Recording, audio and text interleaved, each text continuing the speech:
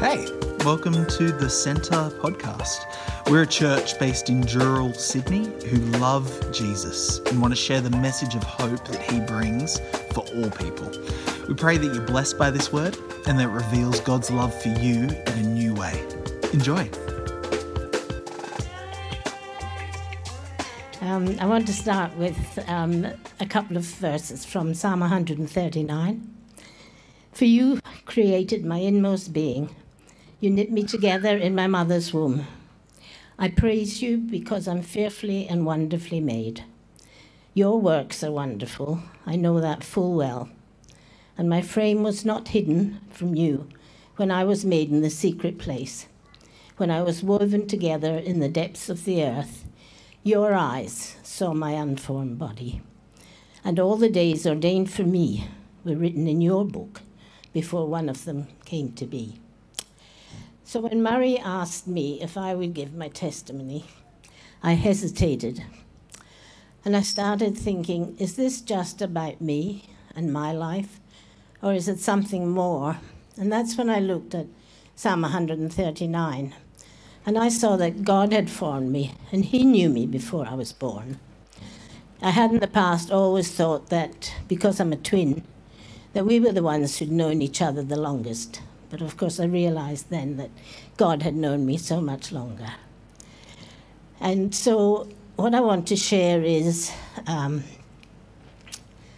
about me as much, but it's about the God I love. And I'd like to share how he has led me, how he strengthened and upheld me through many difficult patches, and also, most importantly, how he has loved me and held on to me, bringing me back to himself after years of wandering. I grew up, as you can probably tell, in Scotland, in a Christian home, and church was a big part of our lives, and I loved it. I always said when I was about 11 or 12 that I wanted to be a missionary, and I read lots of missionary books, and you know how you get. So we lived in a naval base, and we had a wonderful American minister, and he made following Jesus really just so exciting. So when I was 15, I went forward at a Billy Graham crusade. And I know now that that was a moment when I stood before God that he would lay claim to later in my life. I trained in Edinburgh as a nurse, and I found that there was little time for church.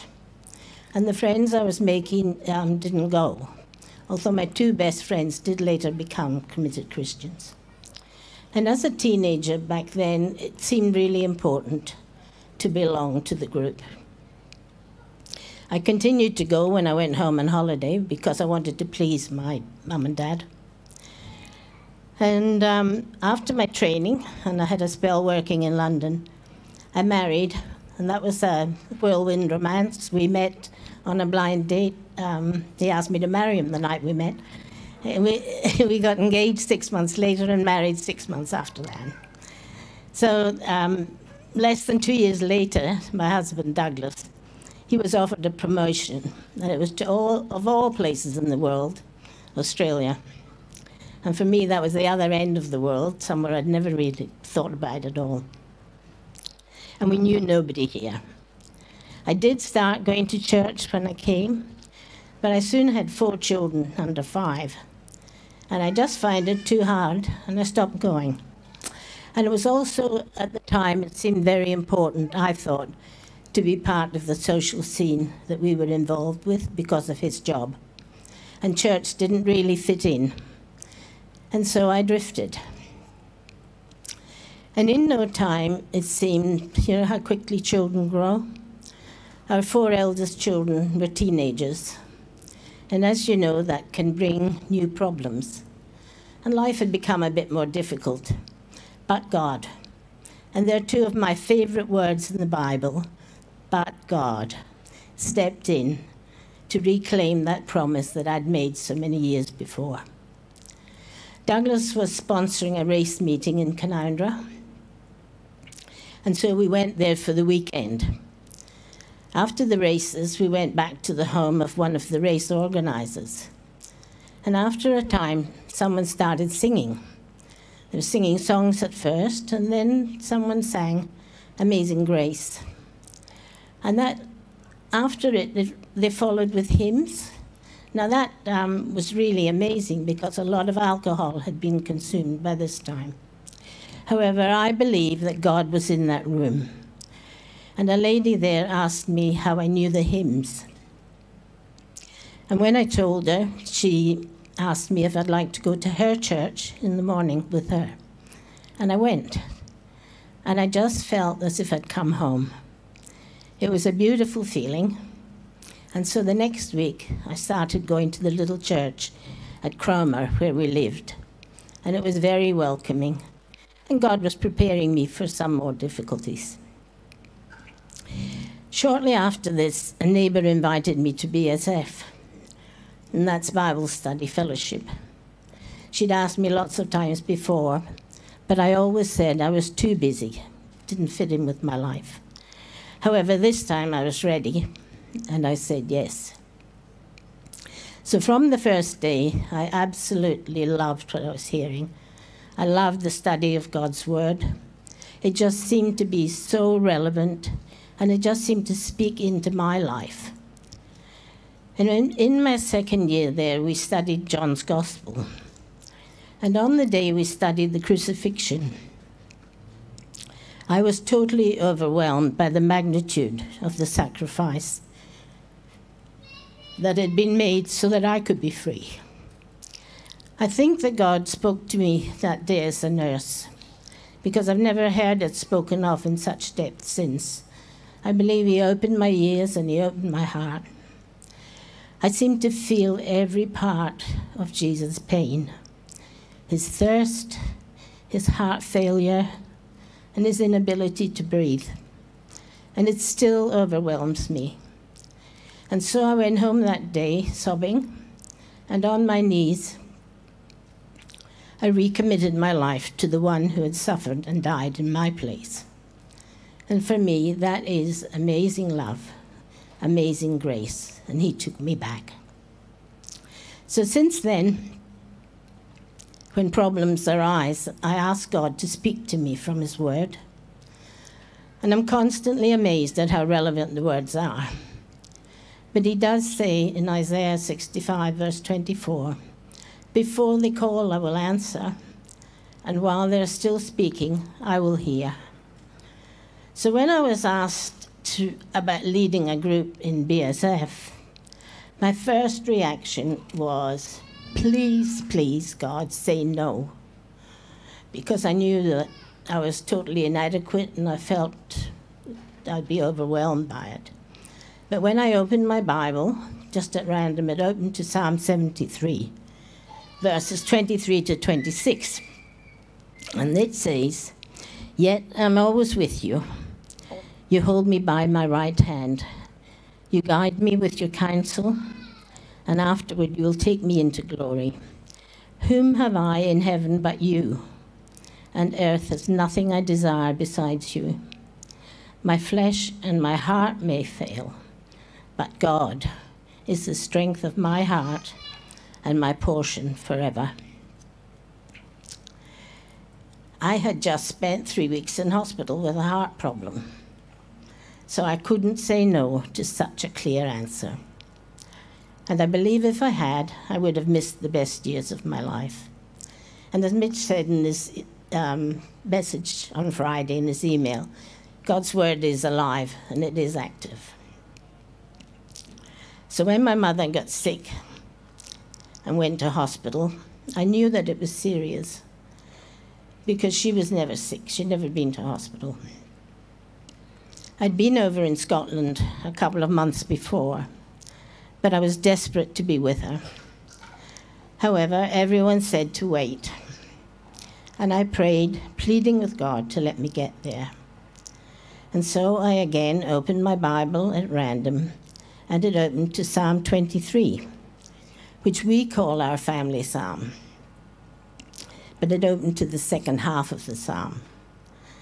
"Even though I walk through the valley of the shadow of death, I will fear no evil, for you are with me." God was preparing me, and my mum died the following morning. I don't know his reasons for not giving me time to get there, but he gave me the wonderful assurance that he himself was with her. And for me, that was amazing love and amazing grace. I went over for her funeral, and the day after, my dad got sick. And so I ended up staying with him for 14 weeks. He was in and out of hospital, so it was very, very hard to leave him and come back here. But God, again, showed me from his word what I had to do. As I opened my Bible at random, I opened to Nehemiah. And my first thought was, what could possibly be in Nehemiah for me? But when God speaks, his word seems to jump off the page. It's highlighted. And it's always so relevant. And it said, remember the Lord, who is great, and fight for your family and your home. And then they returned, each one to their own work. And I knew then that it was time to come home. So when I was leaving him, I felt really bad. He'd just come out of hospital the day before, and it was a beautiful day. The sky was bright blue. There didn't appear to be any clouds. But I got on the plane just feeling totally heartbroken. However, once we were airborne, I looked out of the window and I saw the shadow of the plane I was on, and it was completely encircled in a rainbow. And I knew that God was saying to me, this is right. You are in the center of my will, and you're encircled by my love. And for me, that again was amazing love, amazing grace. Throughout illness and sad times, God has continued to shine his light in the darkness and always speaks to me through the Bible. So when I had breast cancer, which was quite extensive, I prayed, Jesus, how can I do this? And apart from anything else, I didn't really like the thought of being bold. I guess that's pride, isn't it? I opened my Bible then, and I was given a wonderful promise from Isaiah 42, verse 16. And in it, it says that God will lead the blind. But I changed that word to cancer patients. And it says for me, I will lead cancer patients by ways they have not known. Along unfamiliar paths, I will guide them. I will turn the darkness into light before them, and I'll make the rough places smooth. These are the things I will do. I will not forsake them. And this was true for me during my year of treatment.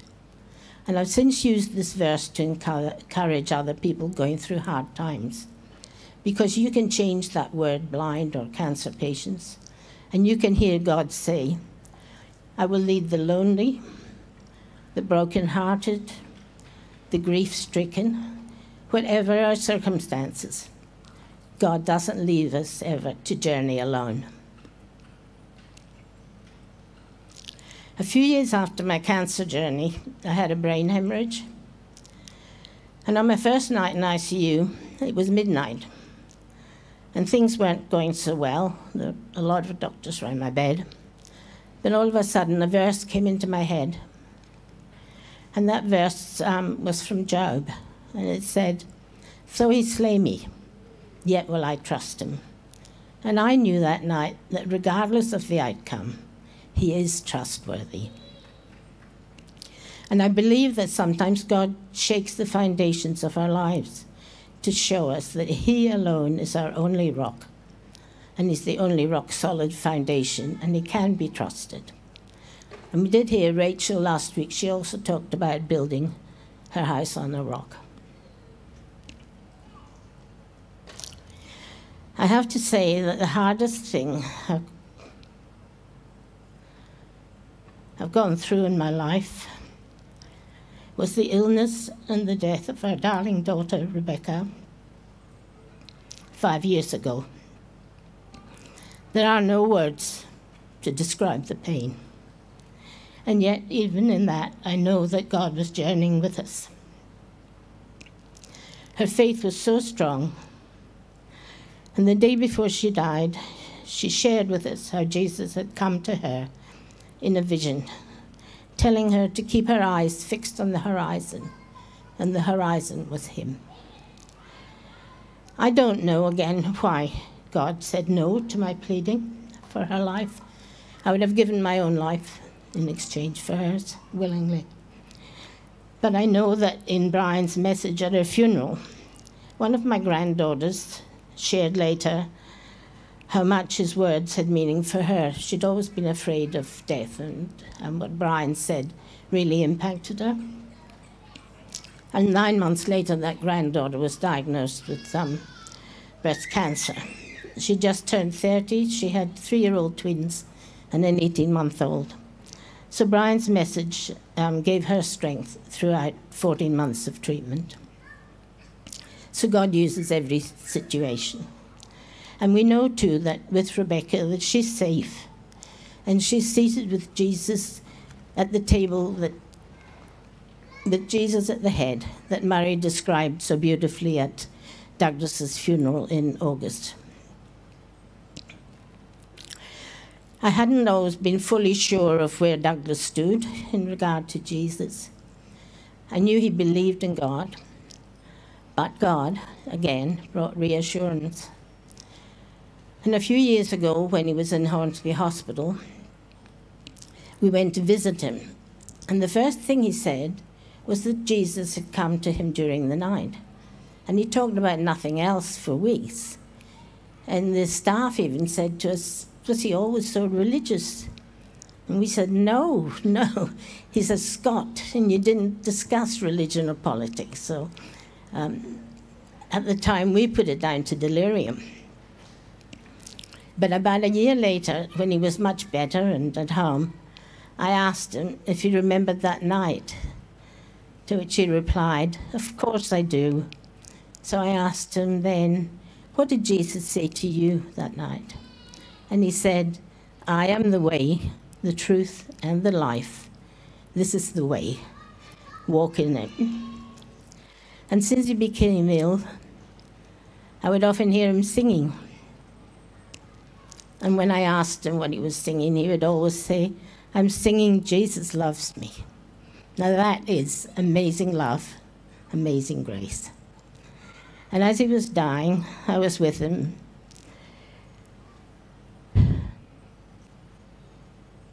And I was able to whisper in his ear, you will soon see Jesus again, and Rebecca. And in the midst of grief, we have that beautiful assurance that those we love are safe. And this is true also for our precious baby, Tommy. We know that he too is at that table with Jesus at the head. He's safe in the arms of his granny. He's looked over by his great-granddad and his great-great-grandparents. And he is encircled by a love so much greater than we can possibly imagine. And I always say that in the difficult times, God always shines a light. I've said that already, but it's so true. And last year was a very difficult year for our family. But God brought us so much joy in the person of a little boy. I think a lot of you know the little boy I'm talking of. He lights up our homes every time he comes in. And he's been given an extra amount of empathy and compassion that's unusual in a 2-year-old. And he just brings joy into our lives. So I could fill a book with stories of God's goodness and guidance in my life, but you'd probably all be falling asleep. So I'd like to finish with the words of Psalm 139, verses 7 to 12. Sorry, just got to... My marker just fell on the floor. So. Where can I go from your spirit? Where can I flee from your presence? If I go up to the heavens, you are there. If I make my bed in the depths, you are there. If I rise on the wings of the dawn, if I settle on the far side of the sea, as I did, even there your hand will guide me. Your right hand will hold me fast. And if I say, surely the darkness will hide me, and the light become night around me, even the darkness will not be dark to you. The night will shine like the day, for darkness is as light to you. And I just had a little extra one because on Friday night I was really stressed about being here. And I prayed and I asked God for just a little encouragement.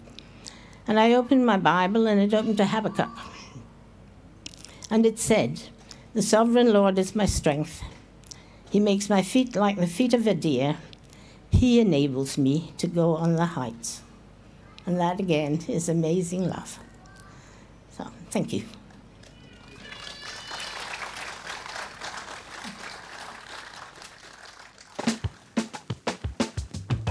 Thanks so much for joining us. Don't forget to rate and subscribe to help others discover this channel. Check out the description if you want to find out more or get in touch with us at the Centre Dural. But in the meantime, praying for God's hand over you as you continue to step into everything Jesus has in store for your life. Be blessed.